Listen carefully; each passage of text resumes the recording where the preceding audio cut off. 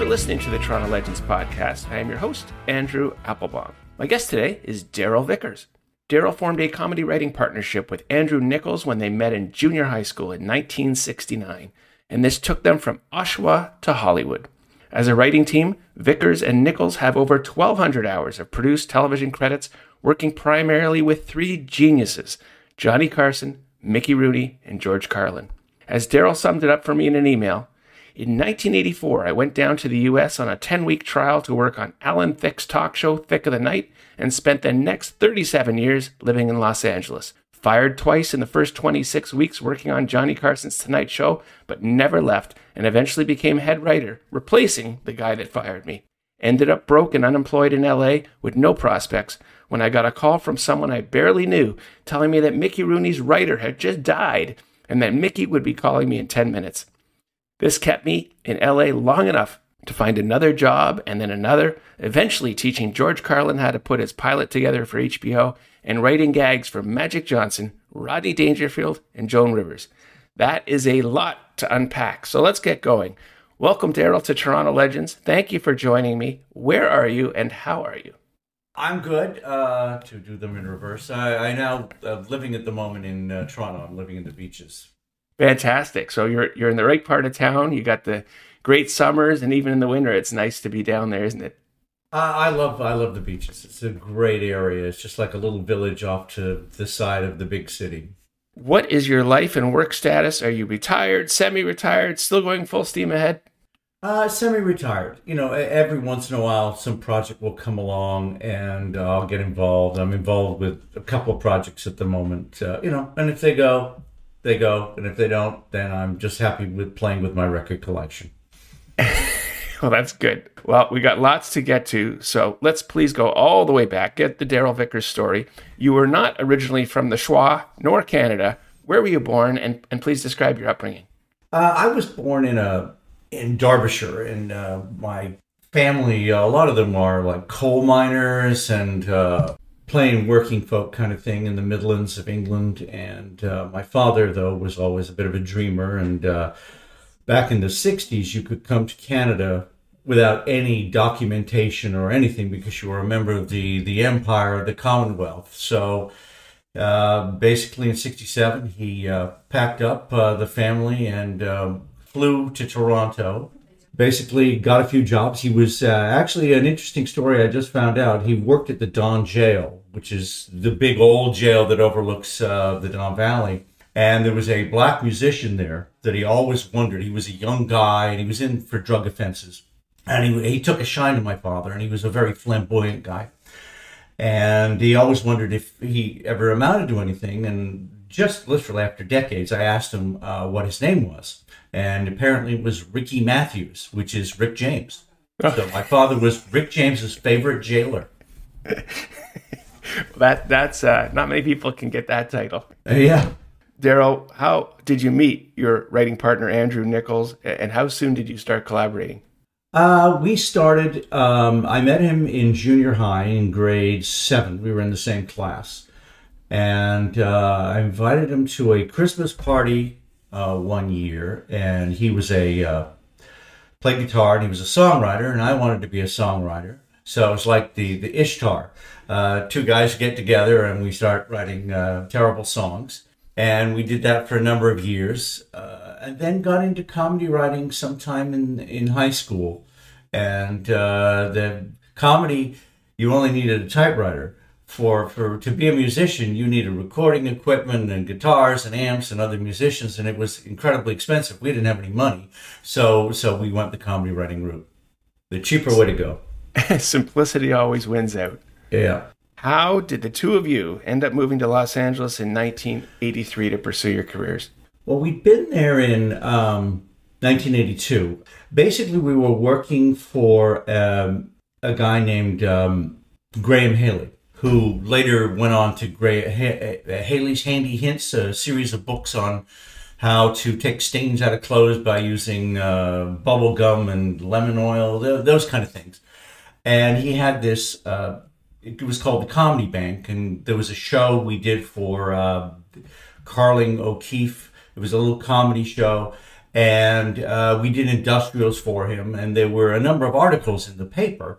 And Alan Thicke's mother lived in a harbor front, and she used to cut out little articles she thought would be of interest to him and mail them to him in L.A.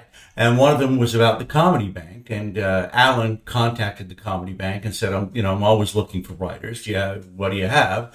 And so basically, Graham took, I think he had like 10, 15 writers, and he asked them all to send in some jokes that he would send to Alan, and Alan picked ours. And I think the first thing he had a show called Fast Company. And basically it was a repackaging of his daytime show, because he had a variety show in Canada.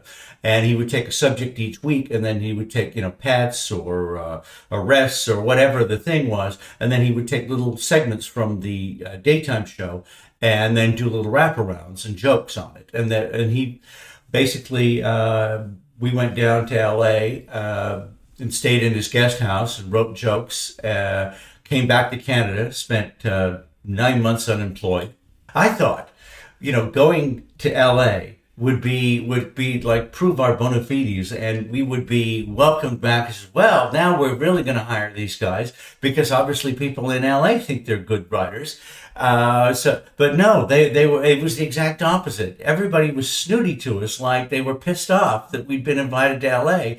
And yeah, we didn't work basically almost until Alan called us to go down to be researchers on Thick of the Night, which was his big show in L.A. with Fred Silverman. If I may set that up, Thick of the Night was a syndicated late-night talk show hosted by, as you say, Canada's own Alan Thicke in 1984. Perhaps overhyped upon its debut, it had a horrible time slot. It was aired by most stations at least 30 minutes after Johnny Carson's Tonight Show had aired. Multiple episodes were being taped at once. There was lip syncing of the musical performances. Ultimately, the quality of the guests was and the show met its demise after less than a year. Darrell, how was the Alan Thick of the Night experience? I'm glad I was young. It was grueling. The show itself wanted to be everything to everybody. And we had an unbelievable band. I mean, they were all top studio musicians. We had this huge band. We had Richard Belzer and Gilbert Gottfried and a bunch of top-notch people in a comedy group. Alan had poached a number of Tonight Show writers, but it was just too big. It was just too ambitious. We had this gigantic set, and every day it was something terrible happened. And the days were enormous, and we would shoot 2 90-minute shows Friday, Saturday, and Sunday. And Monday we'd have off, but Alan would bring us down to the studio, to his house, and we would do notes. So there was never a day off. It was just, I think we were 26 at the time. I think if we would have been 28, we would have died. It was just so draining. I mean, everybody was zombies. And once the show started to go downhill, of course, then people started to get fired. And they fired the executive producer. And they brought in a guy, and I liked the guy. He was Ernie DeMassa from a show called, I can't remember the title at the moment, but what happened was every day somebody from the show we'd been there for several months, because there's a lot of pre-production and things.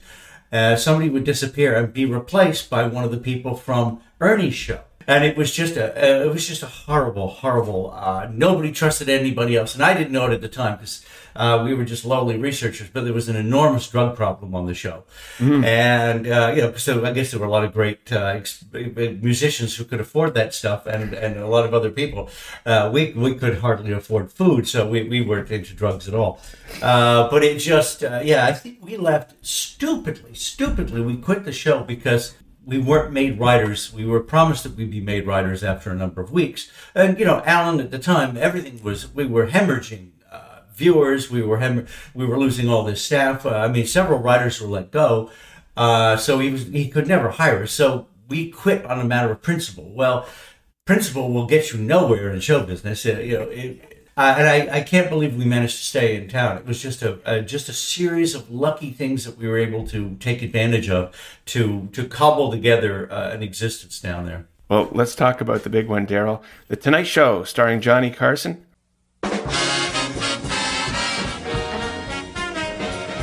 From Show, starring Johnny Carson. This is Ed McMahon along with Doc Severinsen and the NBC Orchestra inviting you to join Johnny and his guests, Buddy Hackett, John Lithgow, and another segment of Moron Movies. And now, ladies and gentlemen, here's Johnny.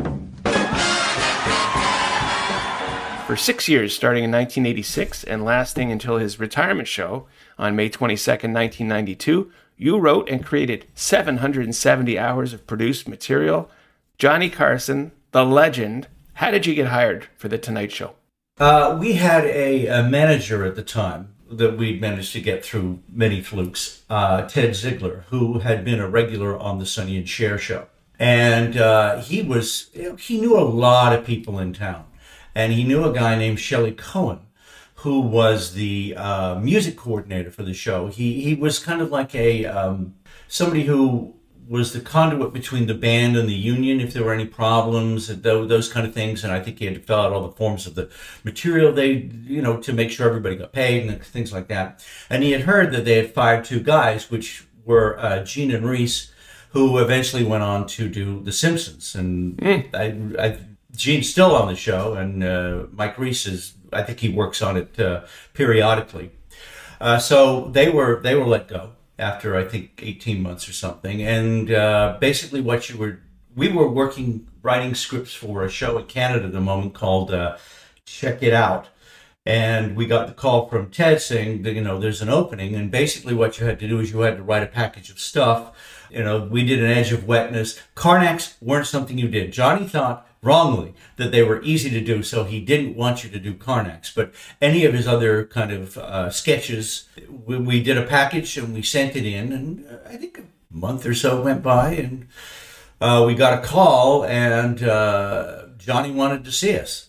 Yeah, it was terrifying in a way. So we were so scared that for the meeting we took our manager in with us because we were afraid to meet him alone because he was an unbelievable legend. I mean, we'd grown up in Canada, watching The Tonight Show, and as comedy writers sitting in a shitty apartment in Oshawa, hoping to one day be able to eat from writing comedy. The idea of writing on The Tonight Show was, it was Camelot. It was that that gold at the end of the rainbow. So yeah, he drove us in, and this was literally the Monday after Joan Rivers had surprisingly announced that she was going to do her own show as in competition on the Friday. So things were kind of up and down, and we'd written for Joan. We'd sold a few jokes to Joan.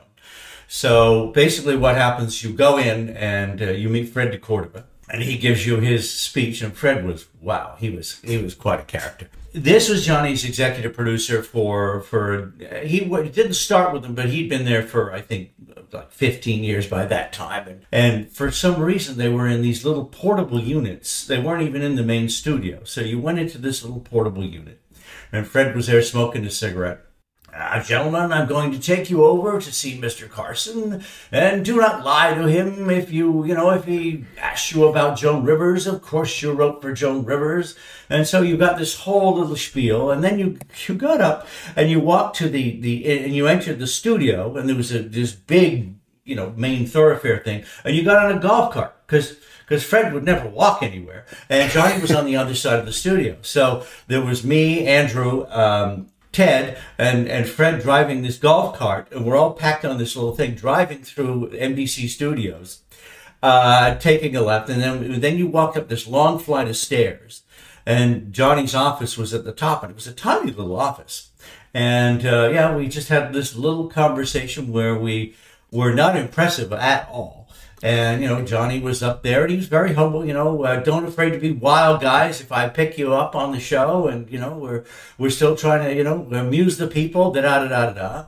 Then we went down, got on Fred's golf cart again. He drove us back to his office, and we went home, and I thought that would be it, because there was something in me that just couldn't believe that we would ever be writers on The Tonight Show. So it was just, for the next 24 hours, I was just in agony. And then we got a call the next day and saying, basically the head writer hadn't found anybody better than us. So we were the guys they were going to hire. So that's how we started. It's fabulous. And you were there, Darrell, for 6 years. 6 years, eventually yeah. rising to the title of head writers. So many Johnny questions. How did you interact with him? How would you work with him? I understand that eventually you would be going to his Malibu home to work with him. Yes. Well, to start with, as I said, we had the interview with him. And then we started work. And I did not talk to Johnny Carson again for 2.5 years. Basically, Ray talked to Johnny, and we would give the material to Ray, and Ray would talk to Johnny. So Ray being the head writer at the time. Ray was the head writer at the time, and it was not a happy place under Ray. So basically, there'd been a strike. Johnny had come back a few weeks early, and then we'd been brought back in, and Ray was always he was a little burnt out at the time, and basically what he would do is he would wait until an hour and a half before Johnny got there before he could even start writing. So he would write things quickly, and he'd use one or two of our jokes grudgingly, and he would cram it together because he couldn't write in the morning. He would sit there watching television. And so, sometimes the stuff was good and sometimes it wasn't because it had all been written in an hour and a half. So I think Johnny, after coming back, decided that he didn't want this anymore. So one day, people start getting invited down to Johnny's office and word starts to get around. And Ray goes down and Kevin Mahone, one of the other writers, goes down. And then a couple of the other writers go down. And then at the end of the afternoon, Andrew and I get invited down. I go, uh-oh. So we're in his... We're basically waiting there in his waiting room, and Fred comes out of Johnny's office, and he said, "Hello, gentlemen." And I don't know how often I talked to Fred. It wasn't certainly very often, only a couple of times more than I talked to Johnny in those 2.5 years. And Fred said, "Don't worry about it. It's nothing bad." So we went into his office, and he basically said he'd fired Ray and Kevin and a couple Goodman and Klein, who'd worked with him for 30 years. And apparently after 30 years, he invited them down to his office and said, "Guys, it just isn't working out." And they were gone. And we were basically the last men standing. So we became head writers. There was a huge purge, and suddenly you and your partner, Andrew, are head writers. Now the pressure's on. I want to ask you about a few of the other characters from that time. Obviously, sidekick Ed McMahon. I understand he had his own bodyguard. He did. Yeah, he was an odd guy, Ed, and he did have this bodyguard and a chauffeur who drove him to work, and he would stand outside his Ed's dressing room. One day, one of the writers decided that he got this big box, and he wrote on the box, "Big gun to kill Ed with," and walked past the bodyguard and waved. Nothing. He didn't get any reaction at all. But Ed was, he was an announcer, but he was not a great announcer. He, a person who's really good knows where to put the emphasis in a sentence. Ed didn't. It was just random. He would hit a word here or there, and he'd been on the show, obviously, by the time we got there for 25 years or something, and really didn't think he had to rehearse anymore. So it was very spotty with Ed. But he was very reliable. Even under tough conditions, he'd show up. He would. I remember once that we got a little worried about him because it was his birthday, and he'd been out for a few cocktails with his country club friends. And so Denise, who was our researcher's office, was right across from Ed's. And apparently Ed was laying on the couch all afternoon trying to sober up. So we didn't know whether he was going to make it that night or not. But he managed to marshal his forces and make it to the couch. A real trooper. Now, band leader Doc Severinsen, I think he had a relationship with Johnny off air. They would vacation together. I don't know. I talked to Doc a couple of times. Doc was a really nice guy. We just didn't have a ton of interaction with the band. But everybody liked Doc. Doc was a very cool guy, and it was by the time we got there, Johnny had gone through. He was on his last marriage, and I think a lot of the wilder times in his career had. He was good. I think he was 50. 8 by the time we started the show, something like that. So he had mellowed a lot. I think there were times on the show where it was a lot more tumultuous than most. And the drinkers on the Tonight Show writing staff. I mean, some of the famous stories about the show. We were dull guys. We go out and maybe on a Friday we'd have like a beer with lunch. But those guys, there was a place called like Papitos or something, this Mexican restaurant where there was Pat McCormick and a lot of the guys were real big drinkers. So they would go out. They try and cram in all the writing before lunch, and then they just go out and have like a 6 cocktail Mexican dinner. And by the afternoon, they were just all wasted. So it was a different time back then. Darrell, it must have been very surreal when you did get time to meet with Johnny at his Malibu house. There was he's into tennis. I understand he had a butler. What was the experience like working at Johnny's house with Johnny? Well, yeah, Andrew, it was basically Andrew's doing, I think. When we went down to become head writers and found out about everybody else, one of the things Andrew said to Johnny was, there was really no interaction, so we could really never tell when Johnny was happy and when he wasn't happy, and we could never sort of guide ourselves towards what would make him happy because we never talked to him. So basically what happened was we would go down on Mondays because by that time he did Wednesday, Thursday, Friday. He didn't do Monday or Tuesday anymore. So we would drive down there Monday morning, and he lived right on the ocean. He had this big house, and it was in a crescent. And in the middle of the crescent, there was like a 2-acre piece of land, the thing you drive around that makes a crescent. And he had a tennis pavilion in that crescent. And he had this, there was a pavilion overlooking the big tennis court. And, we never went into the house until the last party, at his house for everybody. But so we would go to the tennis court, and they had this gigantic, big metal door that opened into the fabulous gardens and tennis court and pavilion. And there would be, on the opposite side of the road, there was a gigantic gate and a gun tower overlooking the gate. And so you get out of the car and you walk up to the big metal door, and the guy in the guard tower would press a button and the gate would open. And Rolf was his butler, and Rolf's wife was the cook. We never met the wife. And so he would be there. And every once in a while you'd go in and Rolf would say, "The boss is in a super mood today." So, so that was always a good day. And so basically we would go in and we would pitch stuff for the week. If we haven't done Karnak in a while, we'd had an idea about doing this or that, and we'd talk. And when we ran out of ideas, we'd ask Johnny about Bob Hope. And Johnny would go on for about half an hour about how he hated having Bob Hope on the show or whatever, or some funny story. And then we would go back. We would drive all the way back to the Tonight Show, which was like an hour and a half drive from Malibu. And then we would start writing whatever it was that we had to do for the week. In addition to Johnny Carson, of course, there were so many legends that came on The Tonight Show as guest hosts.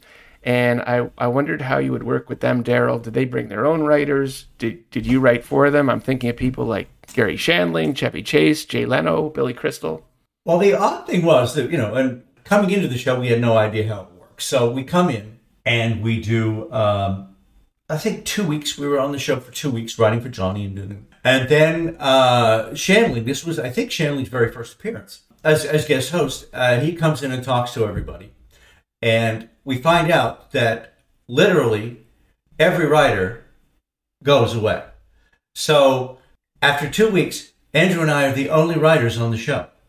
Everybody, it's like a desert. It's a ghost town. So we go down to Gary's dressing room, and we would write jokes during the day for him. And then Ray would give like this gigantic package of stuff he wanted us to write because he didn't want, anybody to ever have 2 seconds to himself. So we would be writing for Gary until like 2:30 or something. And then we would have to write all this other stuff, which Ray never used. It was keep busy work when he got back from his fabulous vacation from wherever he went. So, yeah, it was odd being the only writers. We wrote for Gary, we wrote for, and I'm not going to remember everybody, but we wrote for Chevy Chase, we wrote for the guy from Night Court, which I don't remember his name. Oh, yeah, John Larroquette. Darrell Larroquette, and I don't know if there were any. The only ones we didn't write any jokes for, I think Billy Crystal, Bill Cosby was on, and Bill basically just came on. He did 2 shows in a row, or 2 nights in a row, and he just came out and ad-libbed. He didn't do a single joke. It was just like, I'm Bill Cosby, I'm just going to go out and be amusing. And then, of course, Jay Leno literally had his own writers. Those were the three. Now, when Shandling came on, he did have guys who wrote for him, but we also wrote for him, because Shandling was one of those people that you could never have enough jokes for him to go through and reject before he went on. And would he have brought Dennis Miller in with him to write for him? Dennis was there, yeah, and Alan Zweibel, who is also from Saturday Night Live. I think Alan was there for the first few months, and then after that, Dennis would come in. Dennis was a real character. Alan was a very sweet man. I remember that, but Dennis, he was kind of a hipster, and hadn't gone into that kind of very right-wing thing he did during the Bush years. He was much more just a cool, hip guy when we knew him. I like Dennis. I don't know if I'd like him now, but I did. I certainly liked him at the time. And how was Chevy Chase as a guest host? He could bring great talent. His good buddy Paul Simon would show up, but I understand he would get a little off topic. Yeah, I mean, Chevy basically came in and he had a number of things he thought might be funny. So he had this list of things for us. The dwarf tossing was one. I think he'd just been back from Hawaii, and he found out that the Hawaiian alphabet only had 12 letters in it, and there were like 4 topics he gave us. So, we were basically on the show, you would write pages of jokes. That's just, that's just what, if you were a Tonight Show writer, you had to crank them out, and because you had to do it every day, and you were writing the monologue, and then you were writing the desk spot, so you had to just crank out joke after joke. So we would give him several pages on the 12 letters, and we would give him several pages on dwarf tossing. What we didn't know was Chevy wasn't going to go through them and check off the ones he liked. He just read them in order. It was just like this surreal thing. And we would do jokes with the guest host. Johnny didn't need them only on civilians, which were people who come on and they weren't real entertainers. They were just those oddball kind of people. You would write jokes for the question, and then we would write, and you know what the answer was, because Johnny always knew what the answer was from everybody, a celebrity or anybody. So the question is, what have you been up to? And then then it would tell you in a little thing, I've been out on vacation and I've done this or whatever. And then you would do a joke. So we wrote jokes on his cards. And Paul came on, and Simon, and he was talking about Graceland and finding something on a cassette tape, and it had inspired him. And Chevy just started to read our jokes and riffing. And eventually, Paul and they were really good friends, Paul, Simon, and Chevy. And eventually he turned to him and said, are you going to listen to this story, or are you just going to tell these jokes and interrupt me all the time? It was an odd, and after that, I think he decided to do his own show, which, of course, wasn't probably a very good idea either. Now, at this time, Darrell, Joan Rivers had already, as you said, made her announcement she was leaving for Fox. She was now persona non grata. What was were you never to mention the name Joan Rivers while working for Johnny Carson? And was it as bad as it sounded? It wasn't. It was certainly a tumultuous time, and we were the new writers. The Joan thing was going on. I don't know. I don't think it was like I don't think it was like Leon Trotsky, where her picture had been cut out of all the history books and things, and you got sent to Siberia if you mentioned her name. But I think there was a tension there, and you didn't know how the show was going to go because she'd been so popular on the Tonight Show. Most of the people who'd come along as like Alan Thicke, who'd come along as to be the competition, were out of the blue and just were never successful. But Joan was a different story. You didn't know whether that was going to be the one that was going to. Of course, it wasn't, and so nobody ever. But I think there was a slight tension at the time that this new show was going to be some problem for us. But no, it wasn't. I also want to ask you about Dana Carvey from Saturday Night Live. He has a podcast now, and he says he was always on The Tonight Show until he started doing impersonations of Johnny on Saturday Night Live, and he may have insulted Johnny and therefore got banned from being on The Tonight Show in the future. Was Dana Carvey ever banned, or was Johnny really hurt by that?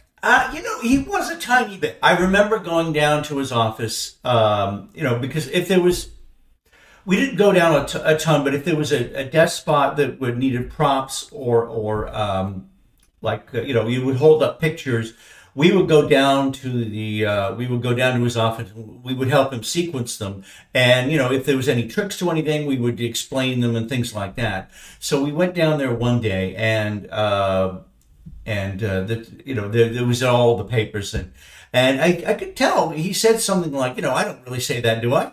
And obviously it was a caricature of him, but he'd been so revered for so long that somebody taking a shot at him, I think, surprised him a little. I don't think he was bitter at it. I think he was just a little surprised. And, basically by then he was like 63 or something. And, it was not considered the hip show anymore. And I think he was hurt. I don't think he was. Was he banned? I don't know. That was in a different department. Booking was Fred, and Fred could be a cruel guy. I mean, I wouldn't doubt that Fred just decided, well, that's it, buddy. You're not coming on anymore. If you were enjoying this Toronto Legends interview with Darrell Vickers, please check out the more than 100 additional episodes available anytime. We got great comedians, including Bizarre's John Biner, singing impressionist André-Philippe Gagnon, Yuck Yuck's founder Mark Breslin, and Tom Farley on the legacy of his late brother, SNL's Chris Farley. So many great behind-the-scenes stories directly from the Toronto Legends themselves. All episodes available 24/7, 365, wherever you get your podcasts. Darrell, you were working with Johnny until his retirement. I want to ask you about memories of the last few shows leading up to his final retirement show, May 22nd, 1992. It's been said in hindsight that Johnny wishes his second last show had been his last show. What do you think he meant by that? Well, and again, you could never tell. You could never, from day to day, you never knew how good a show was going to be. Sometimes you had high expectations, and it just absolutely crashed. And sometimes, you go, well, let's get through it. There'll be another show tomorrow, and it would do well. So you didn't know. And I can remember the last show because I used to stand backstage. And he came out, and we had two guests. He had Bette Midler, and he had I lose his name now. You get to a certain age, and names just disappear from your head. The comedian on, and it was magic. And the Bette singing, Rack 'em Up Joe at the end, and then running off. And I was backstage. So basically, she sings the song. She gets up and runs off. And I'm standing back there, and all of a sudden, I see her come through the curtains and run back, and she runs past me, bawling her eyes out. I mean, there was nothing that was staged about this thing. I mean, she was just devastated. I mean, it was just an unbelievable, real moment.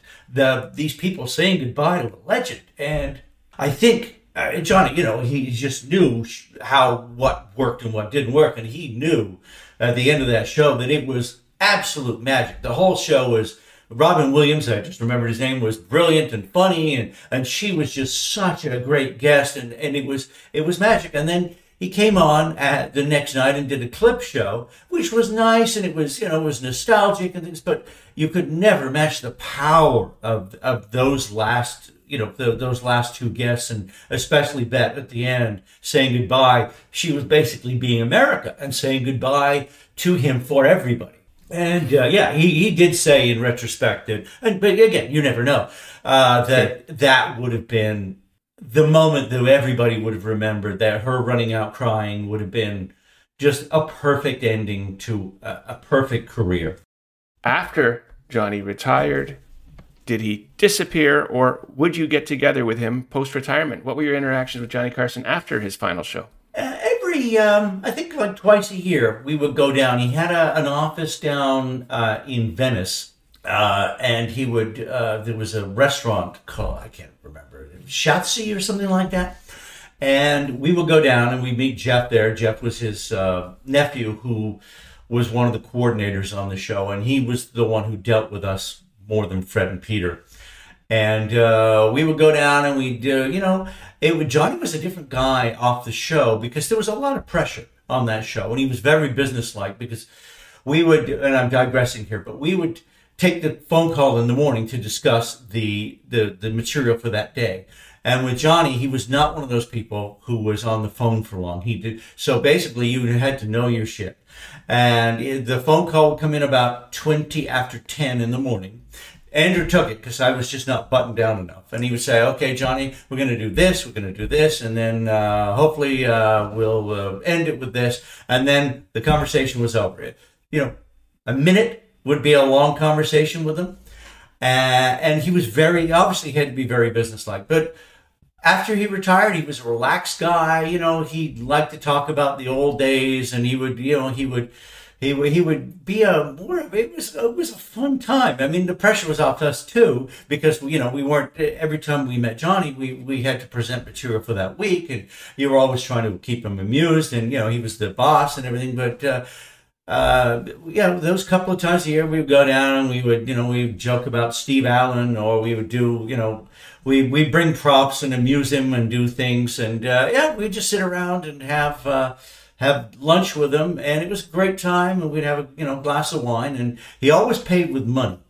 He had a roll of hundreds. I guess because if you're a big celebrity, and I don't know this, I know Johnny did it, but you didn't want people to see your credit card because there would be information, and you could, I guess, check people's addresses and things on it. So you would always have this big roll of hundreds, and at the end of lunch, he would just peel off the hundreds and leave them on the table. We would go back to his office, talk about something else, and then go home.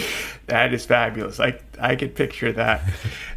Darrell, as you may know, the Tonight Show is being shown again on something called Antenna TV, and they do something smart. They match the date. So if it's February 27th, they'll show February 27th from whatever year. And I have to tell you, the show holds up, and it's so great seeing Don Rickles and Sinatra and Arnold Schwarzenegger, young Jerry Seinfeld. The show still holds up. I want to move on, if I may, to George Carlin. This was unique because he's an absolute stand-up legend. And here you are, Darrell, walking him through the basics of putting together a pilot for HBO. We had been in town for like 10 minutes. I mean, we had, we'd done Thick of the Night, stupidly quit. Then through the fluke of flukes, we'd ended up as Mickey Rooney's writers, and that had kept us in town. And we'd done a couple of things. And I get a call one day that we were good friends with George's brother, Pat, who was older than George, but we'd worked with him on Thick of the Night. We had written something for Pat because he wanted, I can't remember what it was, but he wanted to do something called the Stoningtons, I think. Pat really liked to smoke pot, and everything in Pat's life revolved around marijuana. So at some point, George he was doing this pilot in the early days of HBO, and Pat McCormick, who was a good friend of his, he brought him on. But Pat, while being a very, very funny guy, was not as buttoned down as a writer. Jokes were his thing. Structure was not. And we'd written for Check It Out, and we'd done some sitcom work, and and Pat had given him this pilot we'd written back in Oshawa.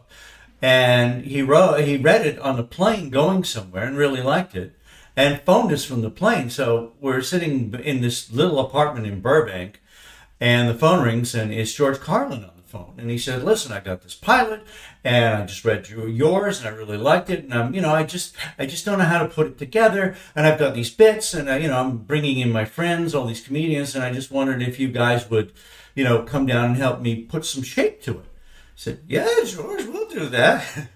So I think we were 27, something like that, and we'd been in LA for maybe a year, and we're sitting there in an office. There's Andrew and I and George Carlin, and that's it. There are no other writers on this thing, and he gave us all the material he was going to do, and we would go in and we would sit in his offices. He had a big office building in Brentwood, and we would say, well, George, I think we should do this, and then we'd go to this bit because I think this, and then we'd write bits for him, and George would be taking notes, and I'm thinking, luckily at the time, the enormity of what we were doing didn't sink in. When it was just another writer's gig in a way. But I mean, like Johnny, I mean, George was.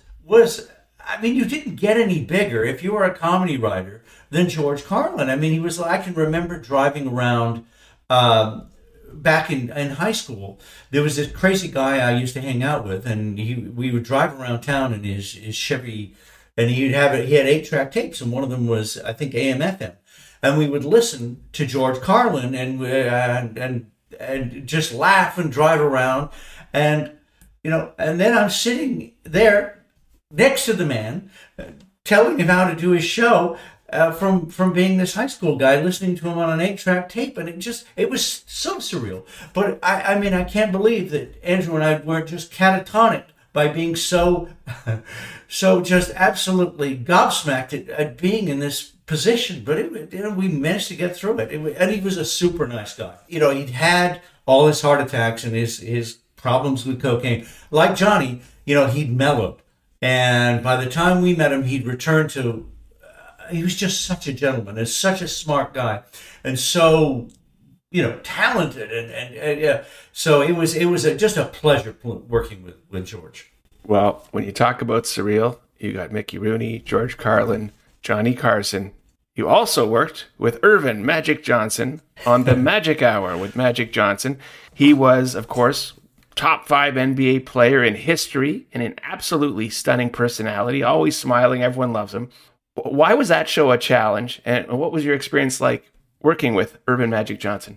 We got a call one day. They were doing the pilot, and they were doing something I thought was pretty smart. They were going to shoot, I think, 4 shows, and then they were going to chop up those 4 shows into one presentation reel for the show. And we were brought in late. I don't remember who was there, but it wasn't working out or something. And they brought us in, and the guy, I really liked the executive producers, so they weren't right for this thing. We worked with the talent, and the guy that we're going to use as the second banana wasn't working out. So they fired him, within 2 days of our first pilot. May have even been after the first one. I don't remember. But, so they brought in Steve White, who is a really good guy and funny and worked really, really well with Magic. And so we would be writing this stuff, and we'd be trying to tell them how shows work, because these guys had never done this before. And one of the main guys, the head guy, was Lon Rosen, who was he was Magic's manager or something. So these guys had no experience doing this stuff. But basically things worked really well. There were enough segments. We had some big people on. I think we had Mel Gibson on. We had, people, because Magic was a super nice guy, and people really liked him. And if you had kept the show simple, you come on maybe for half hour, you give Magic some questions, he talks to Mel Gibson, whoever, they're all buddies, and everybody, Magic's just an affable guy who loves to laugh and talk to people, and he actually is very interested in what you have to say.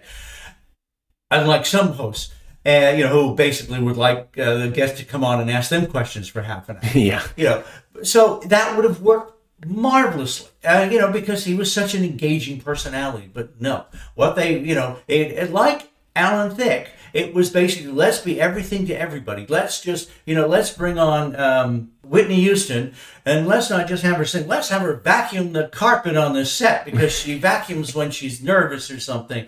And so it becomes this big circus. And, anytime anything went wrong, the slightest wrong, the show would take another turn.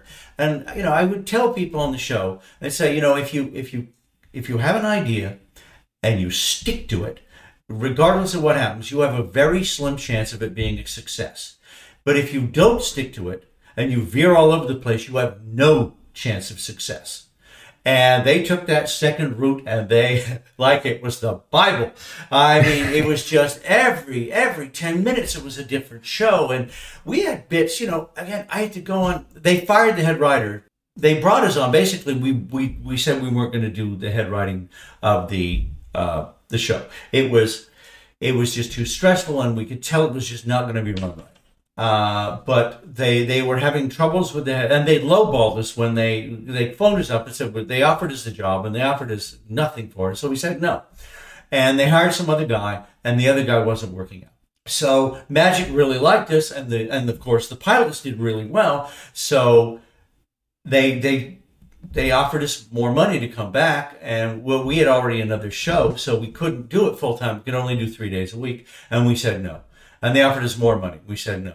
And Andrew didn't want to do it under any circumstance, but they just kept offering us more and more money, and eventually, I mean, it was just ridiculous. So we said yes, and we went in. So we worked 3 days a week, and they didn't listen to a single word we said.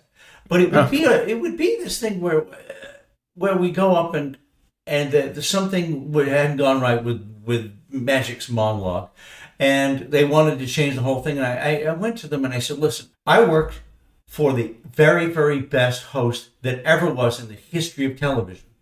And he would go out and bomb every once in a while. It just is, you can't be a success every single second. It just isn't possible. But, again, and we had spots where it was doing well, and the next thing was, the executive producer said, we've done enough of those. We don't want to do that spot anymore. Oh, yeah, a spot that works. We find one, and you don't want to do it. It's like Johnny Carson going, Carnett, I don't know. People like it, but I've done it 4 times. Let's not do it again for the next 12 years. Are you insane? It was just wrong decision after wrong decision after wrong decision. And, the show basically fell on itself, where it could have been something, I think, again, simple. Keep it simple. Go to your strengths. What are Magic's strengths? Don't try and hide his weaknesses by making, having clowns dancing around him every 3 seconds. Just stick to what he does well, and you'll have something at least that has a chance of success. But no.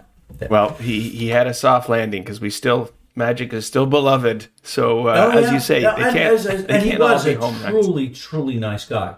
I didn't know him before the show, but we would go in and we would, and he would sit there because he was a sports guy, so he was used to being coached. He wasn't like a star saying, let me tell you how it is, kid. You would go in and he would sit there and says, okay, guys, what do you want me to do, and how do you want me to do it?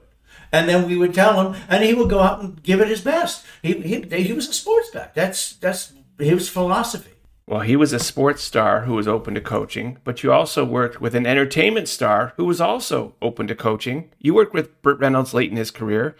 He would call you at odd hours. He only called the once. Basically, he was doing voiceovers for this sitcom I was running. I was in LA at the time.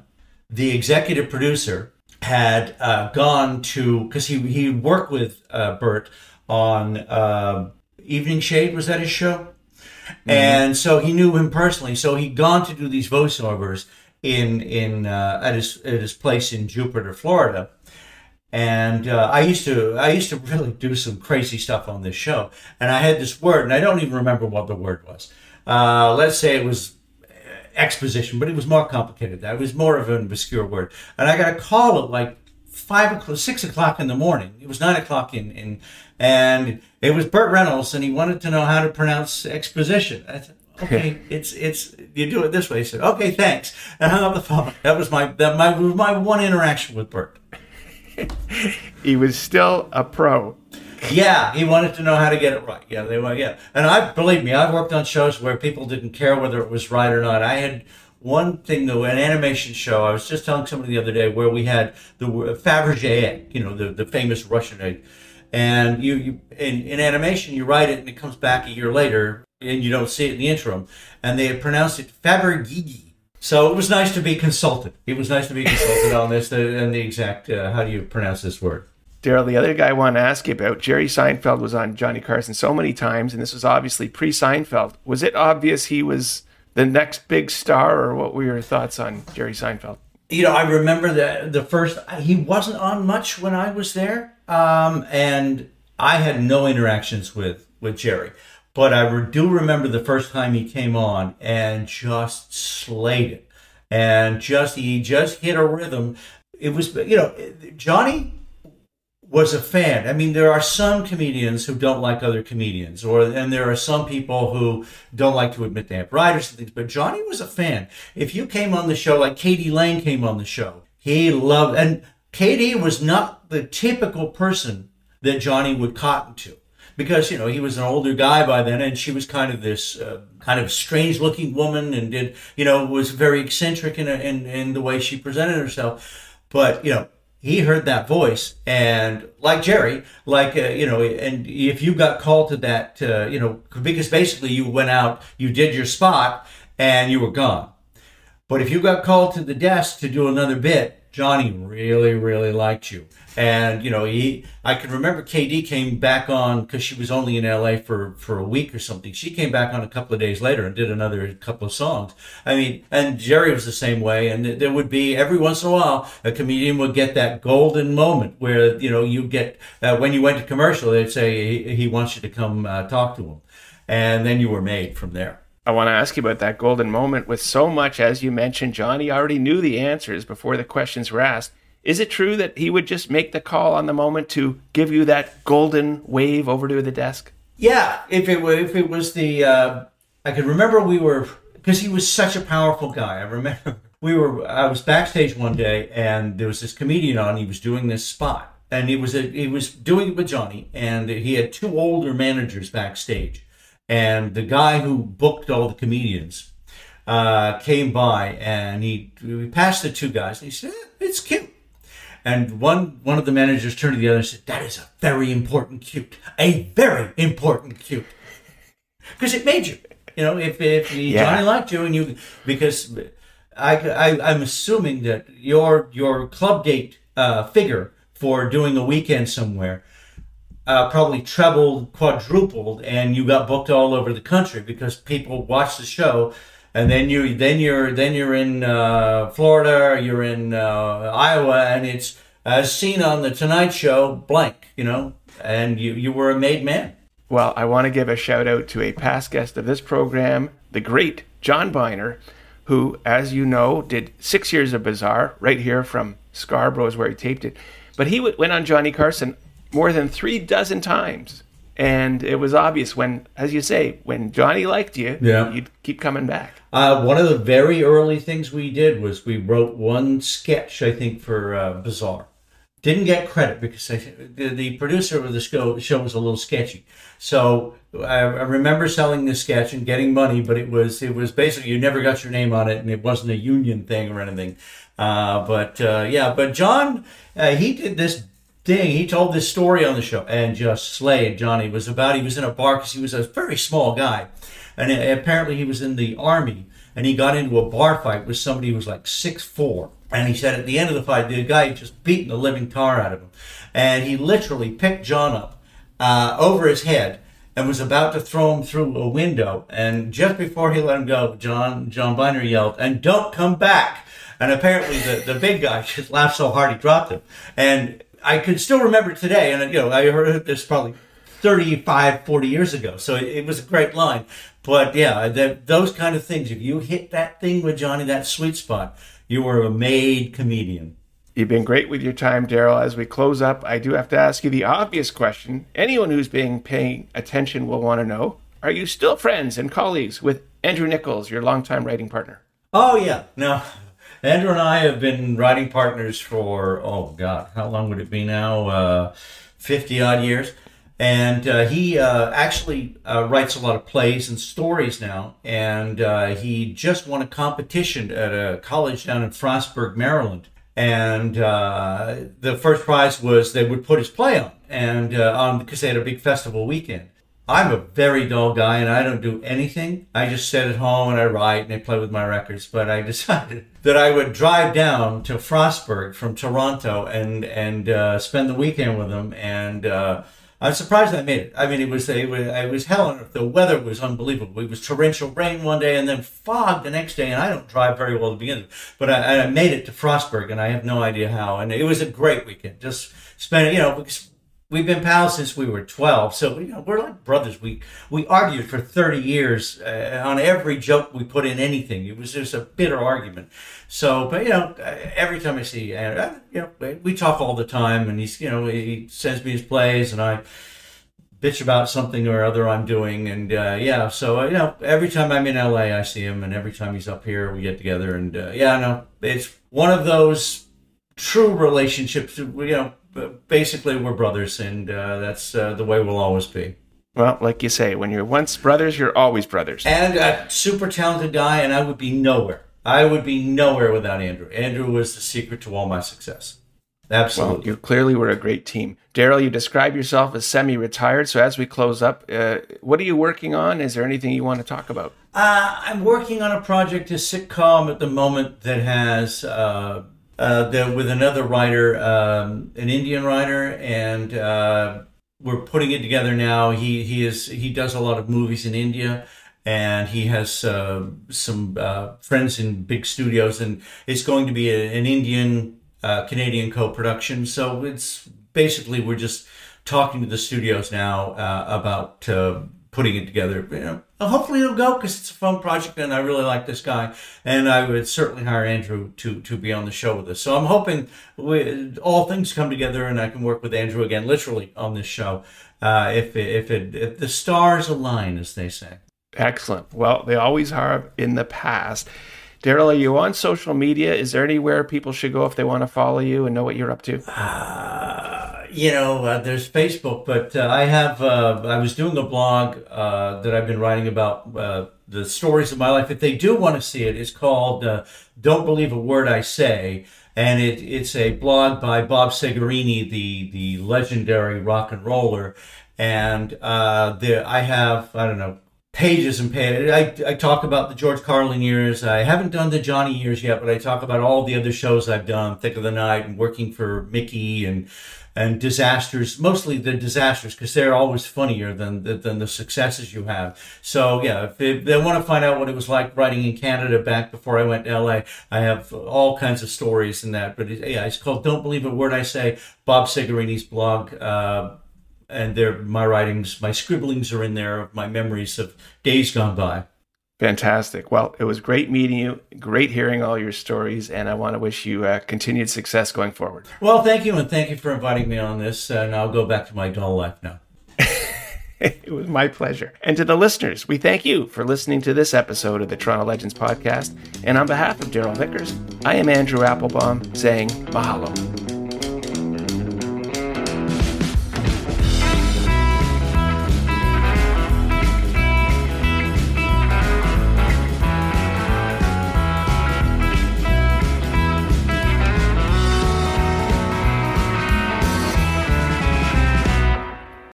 Kids, I'm your eager beaver. And I'm Mr. Grizzly. If you love politics or hate politics, then have we the perfect podcast for you. The True North Eager Beaver. Incisive political commentary. We keep you up to date and give you the political and media literacy you seek to help you cut through the bovine fecal matter. Facts first. Sound analysis. Sometimes I growl. Sometimes I sass. We impart civics and build community. And we share some laughs along the way. Being informed and engaged has never been more fabulous. Or sexy. Catch us on the Dean Blundell Network. Or on our YouTube channel. Or wherever you get your podcasts. Because democracy is something you do. Hi, I'm Mercedes Nichol, four-time Winter Olympian and host of Dropping In, a podcast with Mercedes. This is a podcast where I interview a bunch of different people. I get the good, the bad, and the ugly, as well as I share my stories along the way. Now you can drop in at droppingin.com or subscribe on Apple, Spotify, and YouTube. I'll see you soon.